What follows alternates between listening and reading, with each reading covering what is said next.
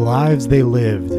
I was listening to the New York Times Daily Show on my way into work this morning on my 4-block walk, and was really struck with the mood of that show this morning. They were talking about an issue of the magazine that they do every year called The Lives They Lived, and they encourage the listeners to close out the year coming into a new year considering what has happened over the course of 2020. Over the course of the last 12 months, my personal life has been marked by stark dichotomies. Coming into 2020, losing my first grandparent, my grandmother, who is very close to my family, especially around the Christmas holiday. And in the process of losing my grandmother, I got very, very close with my grandfather. I was the closest, geographically speaking, family member to the two of them. And they were both in their early to mid 80s. And I had the just incredibly fortunate opportunity to spend a significant amount of time walking through the final days of my grandmother's life, to the point of holding her hand as she passed away one wintry Friday evening, immediately after seeing a beautiful sunset, and then was able to start to walk through what it meant for my grandfather to lose his wife of 61 years. And it was really, really challenging, obviously. Not to mention, he's 85 years old going into 2020, or 84 going into 2020, and then hit with this pandemic.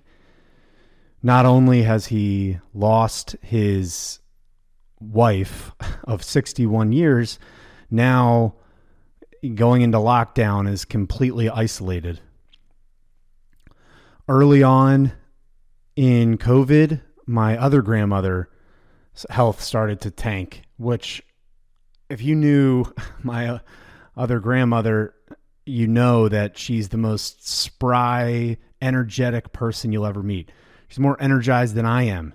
Unbelievable woman that was strong, lively, had beat cancer in her late 70s, early 80s. Unfortunately, it came back with a vengeance and took her away from us early on in kind of the life in the pandemic.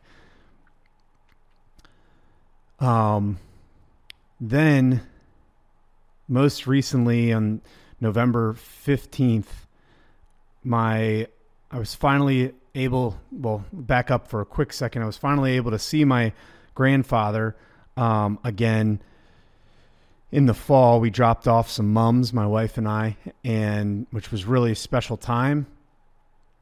Getting to see him and talk with him after only talking with him on the phone from March until September, or February until September. Really special to see him again. And I was so looking forward to spending time with him at his dinner table, hearing his stories. This man was incredibly admirable in the life that he lived. As a graduate of Ohio State University, son of an immigrant German. His grandfather grew up in Germany, became a pastor. His father, after immigration, became a high school football coach, investing heavily into young men, and a math teacher. And then my grandfather going into the army as a tank commander in the Korean War. The stories will blow you away. He taught Elvis demolition and destruction at a fort in Texas. He had an incredible career as a salesperson at Lincoln Electric and sold most of the welding projects on the Chicago skyline, signed his name on the top beams of the skyline, was flown in for documentaries about that skyline and that beautiful city, and not to mention his incredibly entrepreneurial spirit since age 9 years old. Anyway, the lives they lived. The New York Times podcast this morning asked for everyone to reflect on who we're leaving behind in 2020.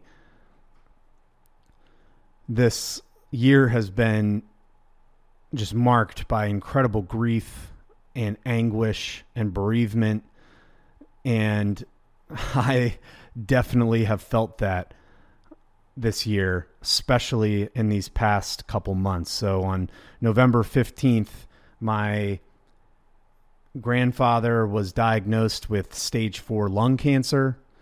He was mowing his lawn at 85 years old, a push mower up steep hills, and said, "Oh man, I'm a little out of breath." And that subsequently initiated his rapid decline until he passed away at the beginning of this month.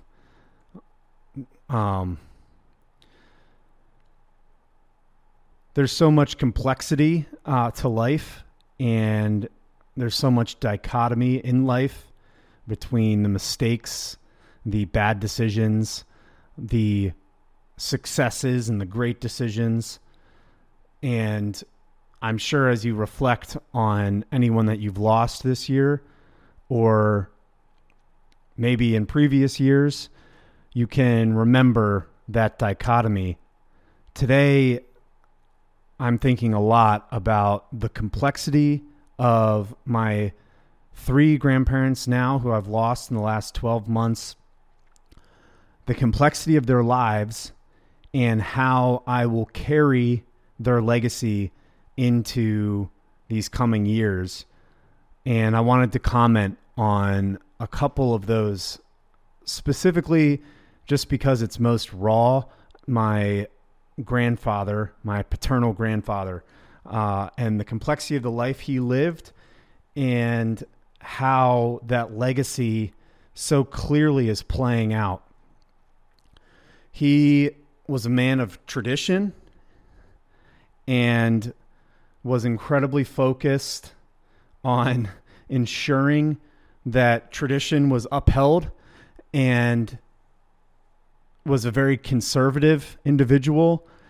And out of that was an incredibly hard worker. He was marked by his work ethic, and he had such an incredible, profound effect on my father and I in our professional lives, especially. And since this podcast is labeled Business Over Breakfast, I'll probably focus mostly on the business life. He started his journey in his career at 9 years old, delivering newspapers between 4 and 4:30 a.m. every morning from 9 years old through high school. Every single morning, delivering his newspapers on his route following World War II. Then at 9 years old, he also was a part of a program called Victory Gardens. It's a 50 by 100 plot that you could grow vegetables. And at 9 years old, he would be contracted to grow and sell these vegetables in these Victory Gardens. At 10 years old, his school needed some hamsters for a lab. So being entrepreneurial, he bred them and he had leftover hamsters. Now, think about a 10-year-old that you know, what they would do with leftover hamsters that they bred. Who knows? His idea, bring them to the local 5 and dime and put them on consignment and have the local 5 and dime sell these hamsters on consignment. And for those of you who don't know, that means he owns the hamsters, they sell them, and they get a commission for selling them on consignment. Unbelievable. Then at 12 years old, he bought this contraption to carry ice cream, made an investment in his business, first business here. He bought a contraption to carry ice cream on his bike that he was using to deliver newspapers, and would ride his bike around the local neighborhood and sell his ice cream to the kids in his neighborhood. He then diversified his business at 15 years old and became a Cutco knives salesperson, and would go around and sell these knives to people who had bought his ice cream for the past 3 years. He actually sold some of these Cutco knives at 15 years old to my grandmother. Unbelievable.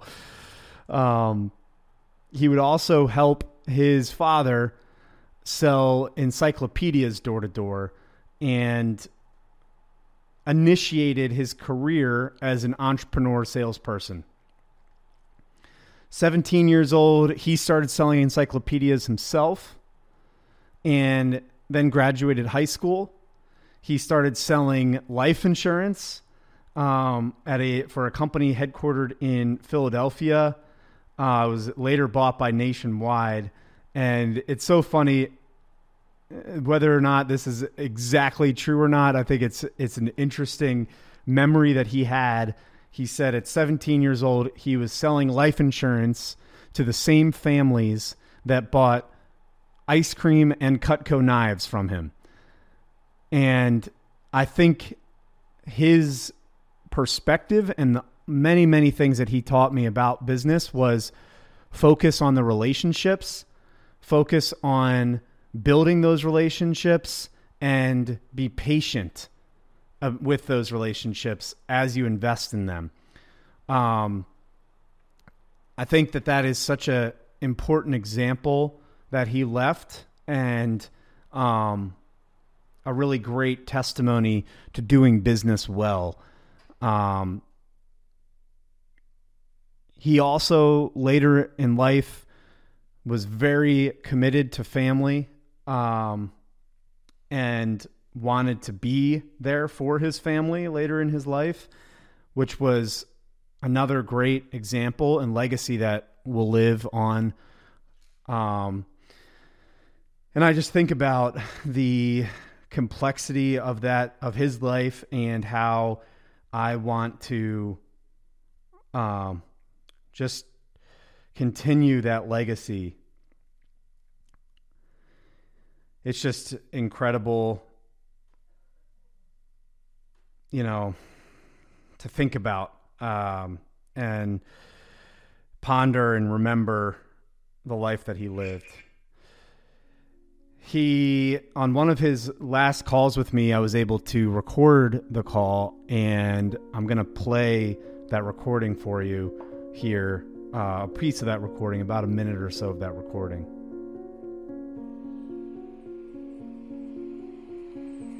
One of the strengths that I believe we have as a family is our faith. You're right. And that faith provides a great deal of stability in circumstances like this. I was rather surprised the other day. I was getting a very special test on my lungs and surrounding tissues, and the chief physician here on pulmonary said to your father, Rich, said that your father is very strong. Yeah. And I don't really hear that from physicians too often. And it kind of surprised me, but that's what faith does for you.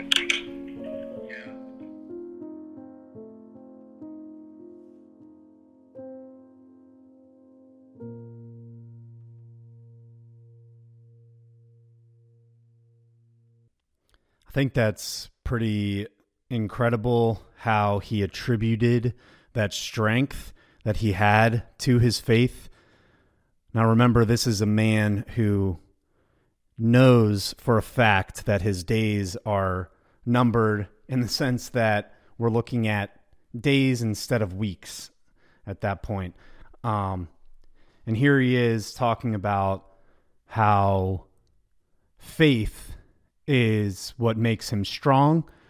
And I think that is the number one thing that each of my grandparents, my grandfather included in that recording, will leave behind, is their legacy of faith.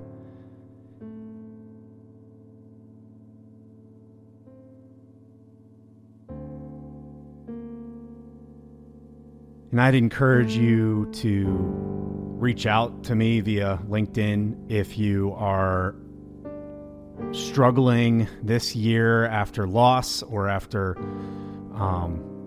just the maybe near-death experiences, or isolation, or lack of community, and are looking for answers. I'd encourage you to reach out, and I'd be happy to talk with you. And that is part of the complex life that I live, and the legacy that I will be carrying for the loved ones that passed away in my life this year.